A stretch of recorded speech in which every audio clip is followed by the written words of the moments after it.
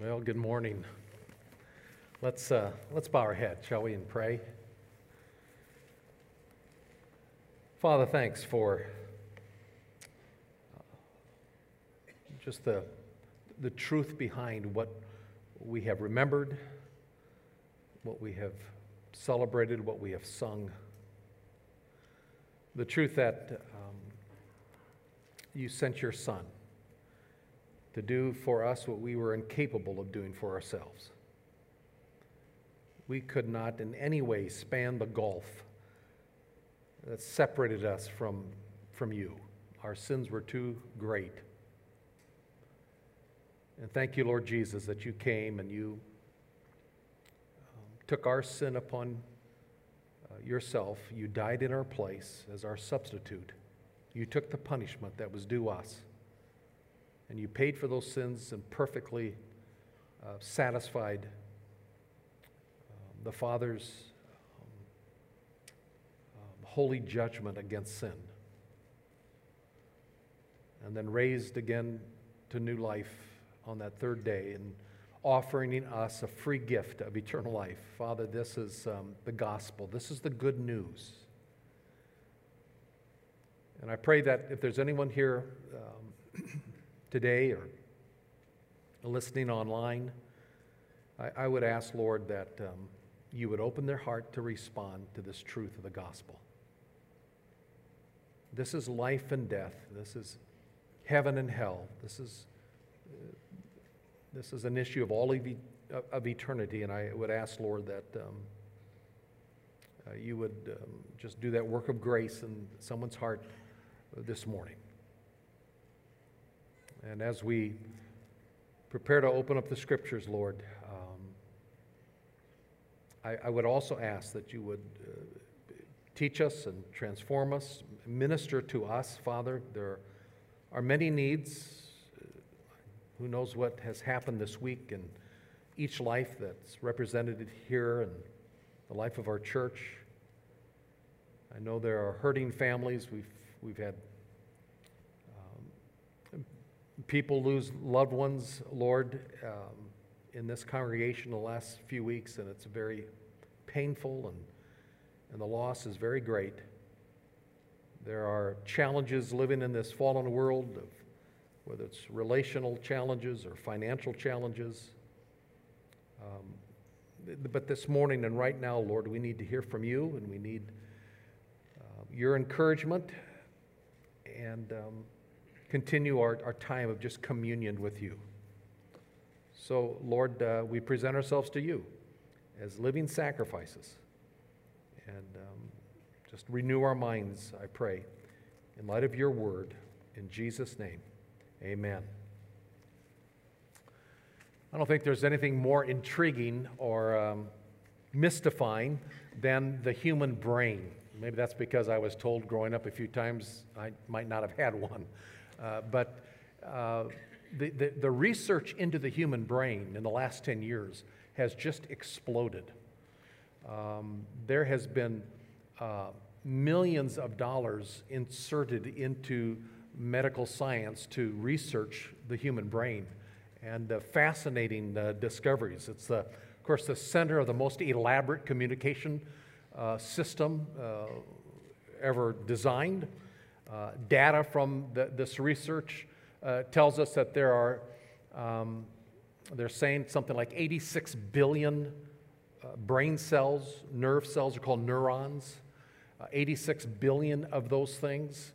And then they're surrounded by, some have estimated upwards to 1,000 trillion smaller cells that surround these neurons that help support those neurons. And so, and apparently in 2018, they discovered a whole other series of cells in our brains, which are called rose hip neurons, because they look like a rose hip with the petals dropped off. Rose hip neurons. And they're not even sure what those things do. And there's just these fascinating discoveries going on. The brain. It is a remarkable creation of God. Each of these 86 billion brain cells are able to connect with, they say, upwards to 10,000 other neurons, brain cells, in this elaborate communication system. And through chemicals and electric impulses, they are able to communicate, they say 5 to 50 times a second, to upwards to 10,000 other cells. There's this firing that goes on. The connection that is made is called a synapse. It's this, again, this chemical and electrical impulse over these connections, these synapses. And they estimate there's probably 100 trillion of these synapses that go on in our brains. These connections so that our cells communicate with one another in their brains, as well as all the cells of the human body. Fascinating. Some have estimated that the average brain's synaptic capabilities is equivalent to a computer with a trillion bit per second processor. And then the memory capability. Memory capacity, they say, could be upwards to 1,000 terabytes in the human brain. Now, compare that to the Library of Congress, 19 million volumes in the Library of Congress, about 10 terabytes. And they say the human brain can have up to 1,000 terabytes of memory.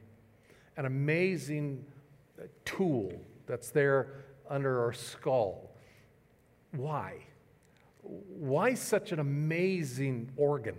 Why be created this way? I want to suggest that God created us with that type of a capacity so that we would know Him better.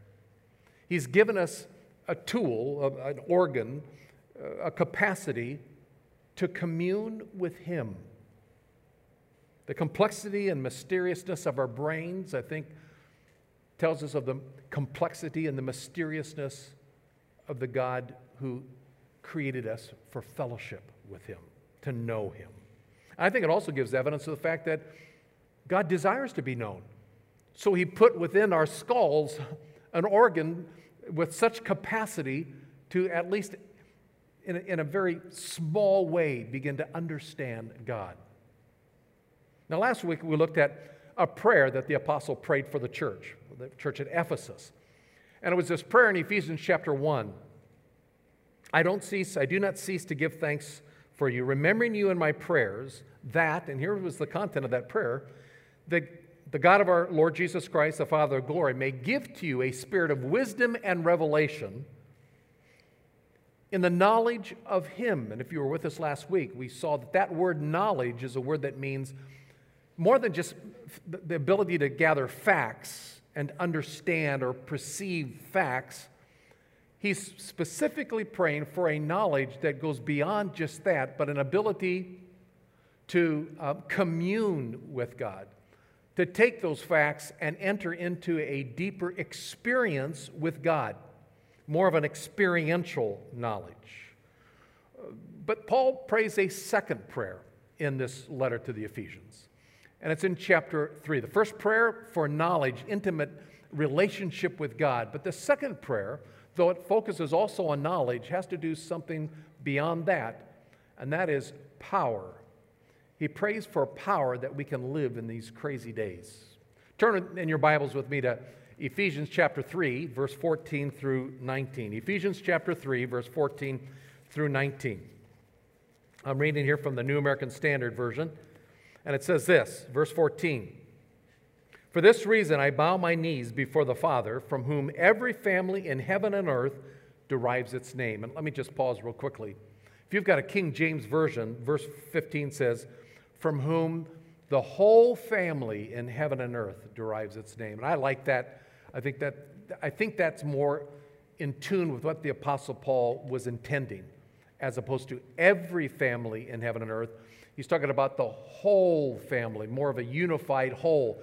And I say that simply because, and we won't take the time to go there, but the previous chapter, in chapter 2 of Ephesians, Paul is talking about this nature of the church, and that is this diversity. Jews and Gentiles, once alienated from each other, are now all brought together into one common household, family of God.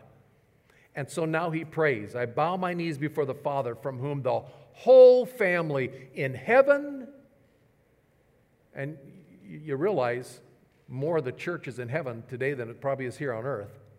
We're still here on earth. We're the church here on earth. But there's a whole bunch of them up in heaven, and someday we're going to be up there too. But from whom the whole family in heaven and earth derives its name. Here's verse 16. Here's the prayer. That he would grant you, according to the riches of his glory, to be strengthened with power through his Spirit in the inner man, so that Christ may dwell in your hearts through faith, and that you, being rooted and grounded in love, may be able to comprehend with all the saints what is the breadth and length and height and depth, and to know the love of Christ, which surpasses knowledge, and that you may be filled up to all the fullness of God. This is another prayer for knowledge, but it's a prayer to be able to comprehend something very specific about God, and that is his incomprehensible love. One writer said it is possible to know every jot and tittle in the Bible and still lack the power to live out one iota of its truth. We can know a lot of facts. We can be Bible students and know a lot of stuff. And then when the sorrows like sea billows roll and roll up on us, or whatever the situation might be, all of a sudden we fall to pieces because we are not living in light of that knowledge. This is a prayer that we will comprehend and understand so it'll make a difference in our life in a supernatural way. I mentioned last week the illustration of a car. I mean, you can know your car, you can tear apart the engine and put it back together again in your sleep. But if you get in that car and say, all right, take me to the store, well, you're not going to go anywhere. You got to plug into the power source, the potential power source. Put the key in, turn it on, and then go.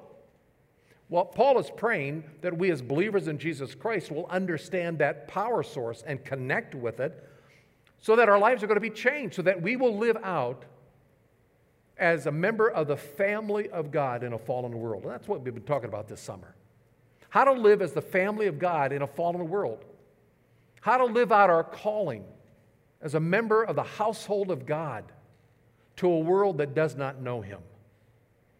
But if we're not plugging into the power source, we're going to be no different than the world around us.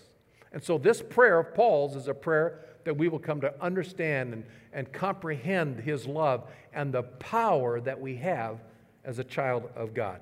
There are 3 requests in this prayer. 3 requests. Here's the first one in verse 16.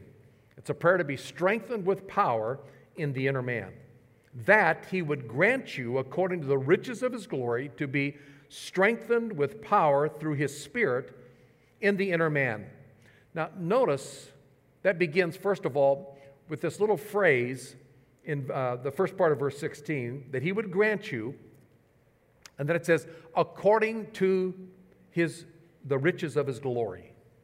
That he would give you according to the riches of his glory. Now, if I had $10 million and I came up to you after the service, don't get your hopes up, and I give you a $10 bill, I would be giving you out of the abundance of my wealth.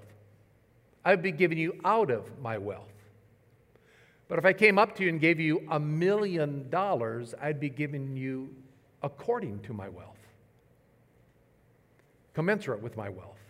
And Paul is praying here that God would grant us according to the riches of his glory, that God will give us according to his wealth, to the abundance, through his great generosity, that he would give us something. And what is that something? Strength. To be strengthened with power through his Spirit in the inner man. In the inner man. That's his first request. Power, that inner strength, is not something we're going to generate. That's why he's praying for it. It's not something we can conjure up ourselves. That we would be strengthened with power through his Spirit in the inner man. We're living in, again, crazy days, are we not? And man, some of the stuff I read, Christians are stressing. These are distressing days.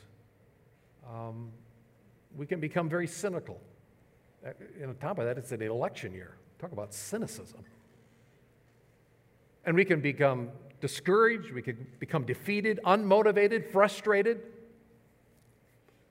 These are difficult days in which we live. And you know what's needed? To be strengthened with power in the inner man, deep inside. Not some self-induced power, not something that we clench our fist and grit our teeth and say, by George, I'm going to make it through this day. It's something that God gives us, and we begin to experience it, that goes deep down inside to the very fiber of our soul. Spiritual enablement that comes from God the Holy Spirit.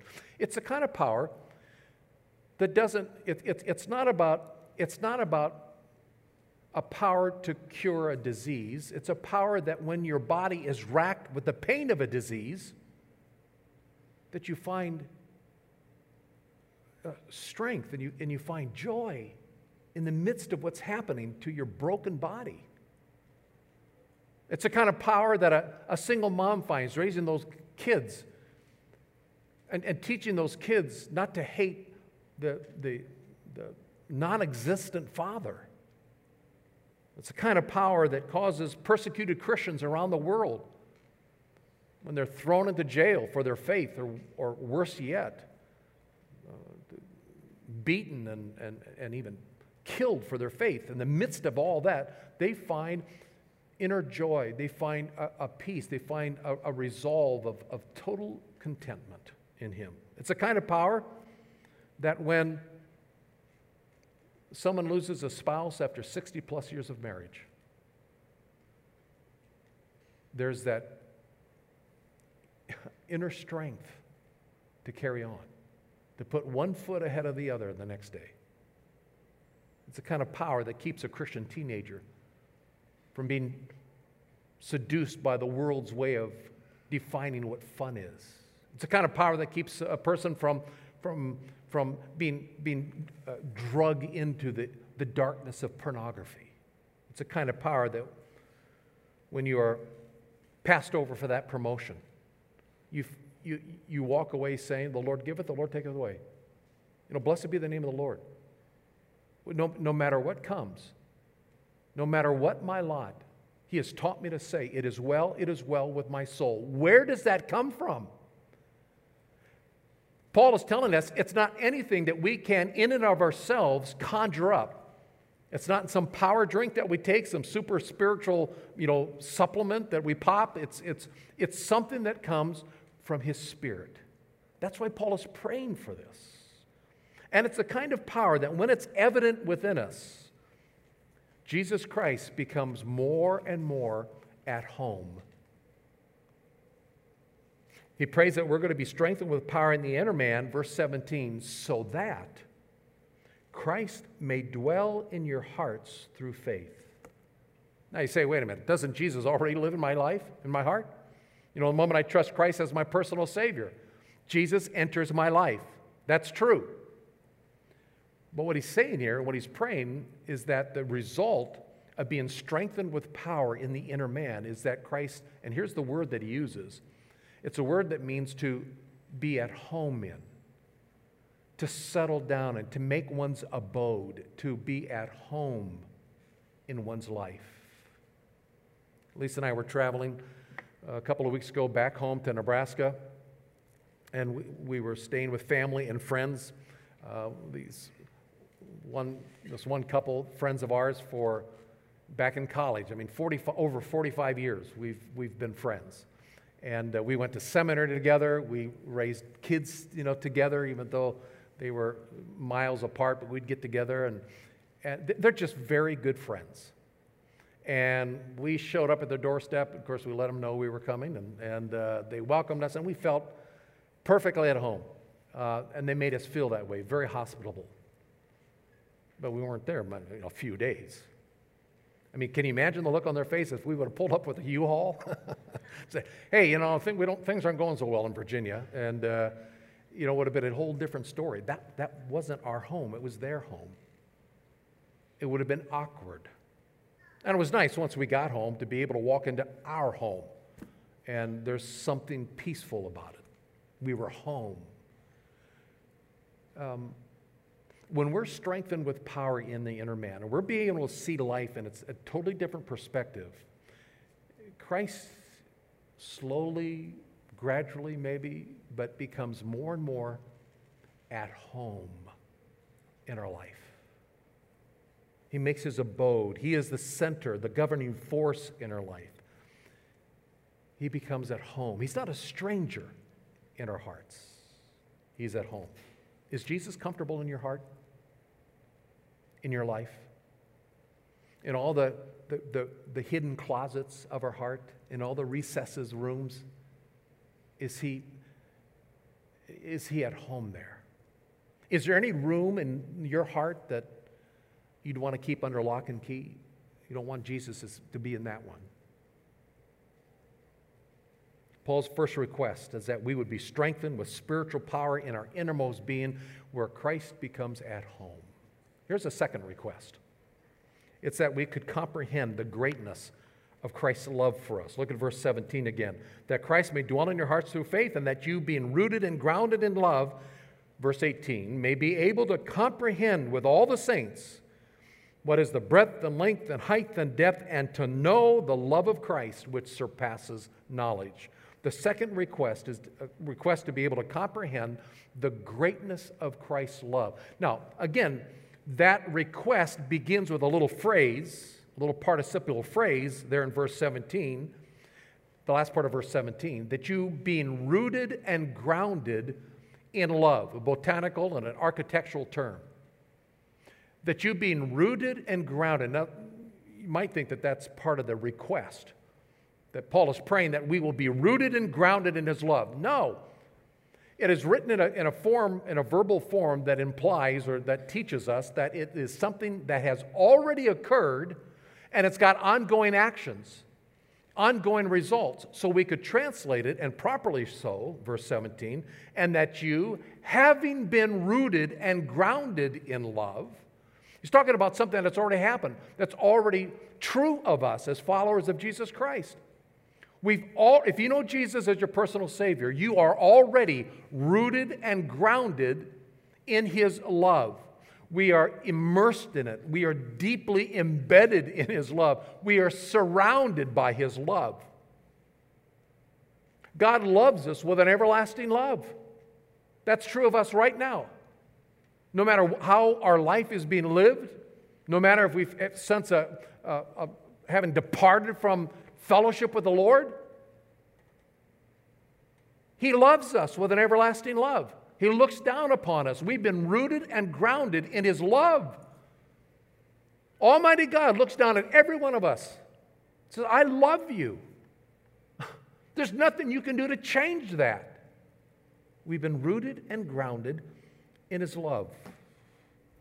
I remember talking with a person a number of years ago who everybody would agree had made a lot of mess-ups in his life. Did not have a stellar Christian record.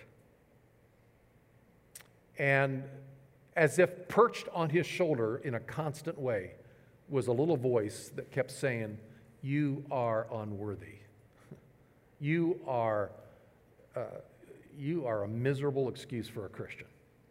There was this constant shaming, constant condemnation. Well, it probably came from, who knows, parents, teachers, I don't know. Church pastors, church leaders. You're doing what? Shame on you. Now, this is not excusing sin by any means, but let me tell you something.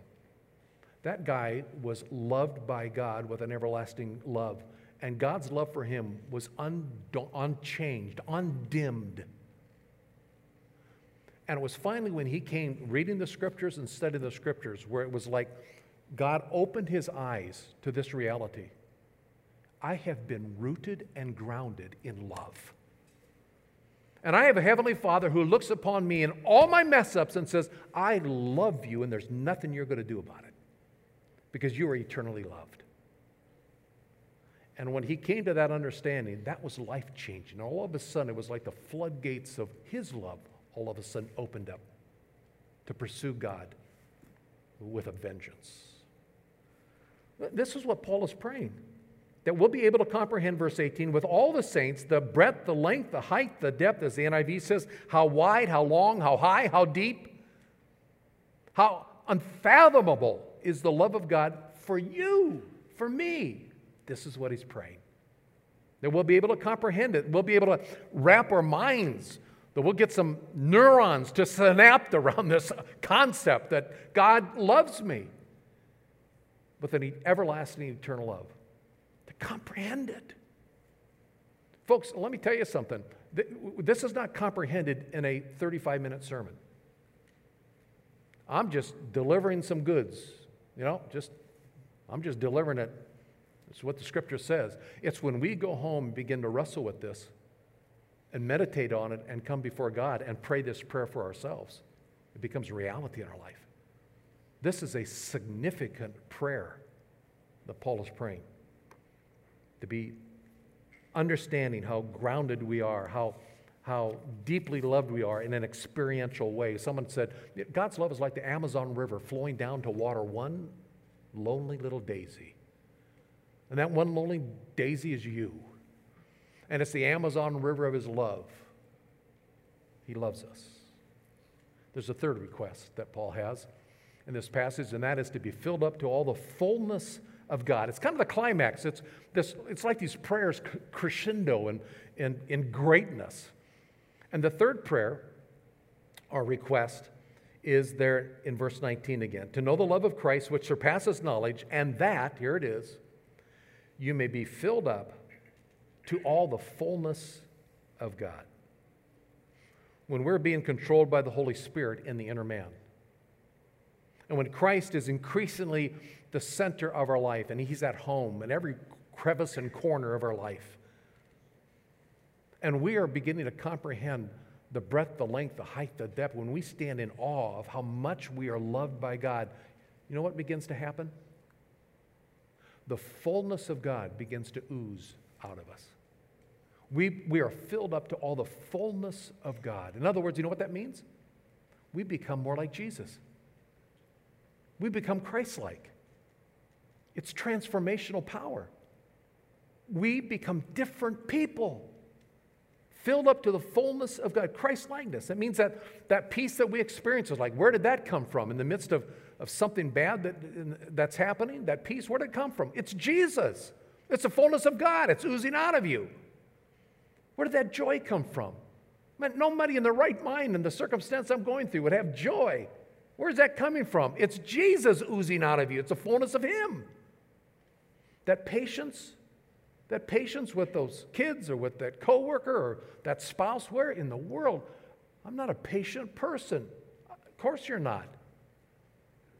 Jesus is, and it's the Jesus in you that you're filled up to the fullness of God. Because you're comprehending, you're beginning to grasp how deeply loved you are.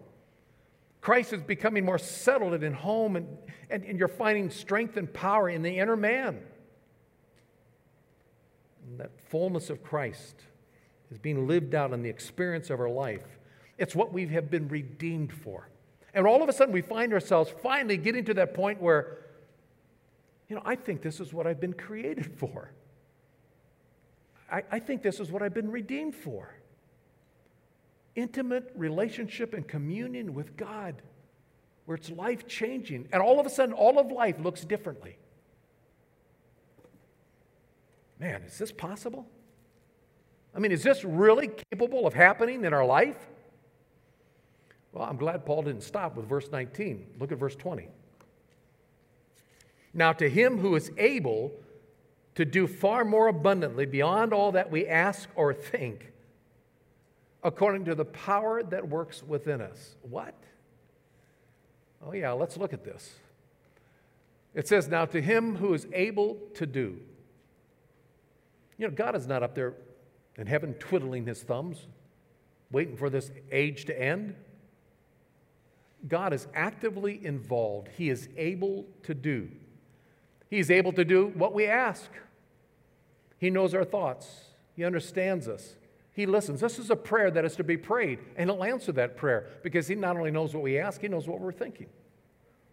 He is able to do what we ask, what we think, what we can imagine. He's able, it says, to do all that we ask or think. It's all laid out on the table, and He can perform it. But it goes on, it says that He is able to do beyond all we ask or think. Okay, I'm happy to leave it right there. He's able to go beyond all that I could ever ask or think. I mean, I got a great brain, 86,000 neurons, synapting all the way, right? God is able to go beyond what I could ask or think. But He doesn't stop there. He is able to do abundantly more than all I could ask or think. And He doesn't stop there. He is able to do exceeding abundantly beyond all that I could ask or think. How? According to the power, His might that works within us. Paul is just simply saying, you want to pray this prayer? Then watch out, because God is able to make it happen, and He can make it happen in spades. I mean, watch out, because these requests can get answered in our life. All for what end? Verse 21. To Him be the glory in the church and in Christ Jesus to all generations forever and ever. Amen. You know what I think Paul is doing? I kind of think Paul is actually singing this. Now, to Him who is able to do exceeding abundantly beyond all I can ask or think, I'm wondering if he's not just singing this doxology. It's like he's caught up in rapture, just like he was at the beginning of the epistle. In Ephesians chapter 1, it says, we've been blessed with every spiritual blessing in the heavenly places. I think Paul begins to almost singing that as he starts this epistle. And now this prayer in chapter 3 as it concludes. He's singing the doxology of praise because it's all about God's glory. Why is God going to answer this prayer in our life? Because He wants the glory. And when we find ourselves at the end of our rope, in a world that's totally messed up, going to hell in a handbasket, in a crazy election year, and the pain and the sorrow of lost loved ones and rebellious kids and the pains and hurts of jobs that might not even be there, in the midst of it all, as we are finally finding that we're kind of like living on the last nerve of our life, God will show up as we pray this prayer. He is able to do it because He's going to get all the glory. He is able to do it because He loves us with an everlasting love, an eternal love. Niccolo Paganini was the rock star of Europe about 200 years ago. I mean, this guy was phenomenal. And literally, he was the modern day equivalent to a rock star. He would pack out the venues throughout Europe. He was the phenom of the day. The story is told that one time he was performing in Paris, France. And he came onto stage, Niccolo Paganini, the great maestro. And he began to play his incredible violin. The crowds were hushed. They sat in rapture and wonder as he began to play. And shortly into his performance, bing, a string broke. Undaunted, Paganini played on. And then a few minutes later, bing, a second string broke. And you could hear the murmuring of the crowd a little bit. A few minutes later, bing, a third string broke. And now the crowd is murmuring and concerned. You could hear the rumbling in the audience. And Paganini stopped playing. And he paused for a moment, a poignant pause. And then he said, "Ladies and gentlemen, Paganini and one string." And this Italian violinist phenom played the rest of the concert on one string, not only to the delight of the crowd, but to the utter amazement. They had never heard a concert like that. Paganini and one string. The great maestro had performed a masterpiece. And we may find ourselves at times in life, and maybe even right now, where all of a sudden, bing, a string breaks. And this week, all of a sudden, some pain hits or some trouble or some news, you get bing, there goes another string. And the kids are about to start school, and who knows what's going to happen and what the plans are going. Bing! There goes another string. And you're left broken, you're left in pain, you're left wondering, what in the world, where do we go now? And that's when the maestro steps up and he says, let me take it. God and one string. In the brokenness of our life, a broken marriage, a rebellious child, the loss of a loved one, whatever it might be, God making a masterpiece of one string of our life. And that's when we begin to realize, my goodness, am I that loved by God? God can do that in my inner man. I can experience this, all of this, in Jesus too. He's the masterpiece. He writes it in our life. This is a powerful prayer. And I think if the Apostle Paul were here this morning, he'd encourage us to pray it and pray it often. Would you bow your head, please? Because in this final few moments this morning, we need to do that, I think. I think we need to come before God and say, all right, Lord, speak to me. I need to hear from you. Lord God, I pray that the truth of this prayer would be driven home into our hearts, that it's just not words on a page, but that there's something transformational, life-changing of an encounter with you, the living God, who loves me completely, infinitely, unconditionally, and that'll never change. I need to know this, Lord. I'm not going to come to this on my own. I need to be strengthened with power by your Spirit in my inner man today. I need to know more and comprehend how much you love me. I want you to get all the praise and glory. I want your fullness, Father, to just ooze out of me. In the days of darkness that we find ourselves in, oh God, may your light shine through me. Speak to me. I pray in Christ's name. Amen. Let's join our voices together. 1,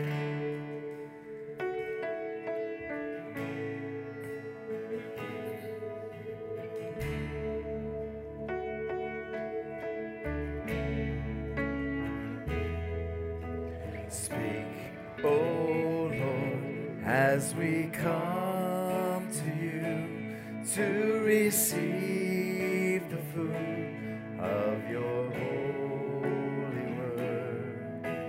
Take your truth, plant it deep in us, shape and fashion us in your likeness, that the light of Christ might be seen today in our acts of love and our deeds of faith. Speak, O Lord, and fulfill in us all your purposes for your glory.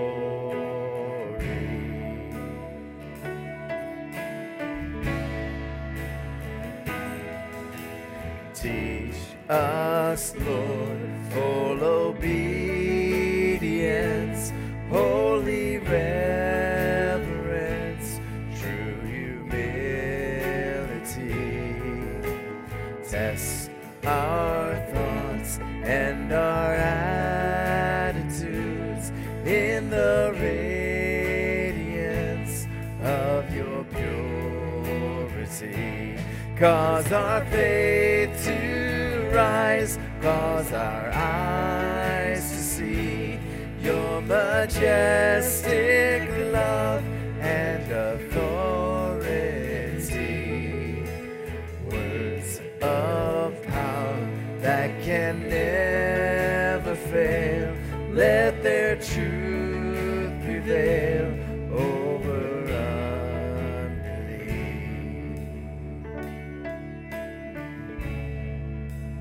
You know, I think it's entirely appropriate. We're going to sing that third verse in just a moment. We've been singing this, and this is a prayer. Speak to me, O Lord. Would you bow your head, and let's just ask him to do that to us. Bow your head right now, and in the quietness, go to him. Lord, speak to me. Help me to see the greatness of your love. Help me to comprehend it better. Teach me, Lord, what full obedience looks like. Test my thoughts, my attitudes. Cause my faith to rise. Cause my eyes to see your majestic love and authority. Just quietly, come before that throne of grace. Talk to him. Make this real.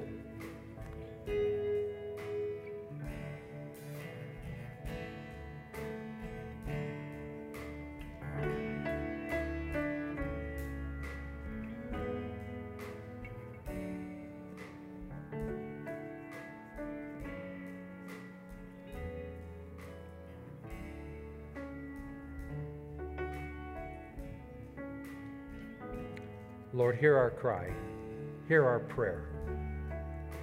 The problem is never your lack of communicating to us. It always seems to be on the receiving end on our part. Lord, just as we leave here, do that continued work of grace, of you revealing yourself to us in a fuller, grander way. Speak to us, Lord. Stand and pray a moment. Speak, O Lord, and renew our minds. Help us grasp the heights of your plans for us. Truths unchanged from the dawn of time that will echo down through eternity. And by grace we'll stand on your promises, and by faith we'll walk as you walk with us. Speak, O Lord, till your church is built and the earth is filled for your glory.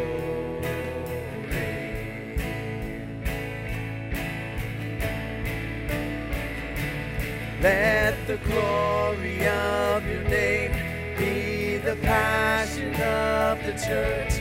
Let the righteousness of God be a holy flame that burns. Let the saving love of Christ be the measure of our lives. We believe you're all to us. Let the glory of your name be the passion of the church. Let the righteousness of God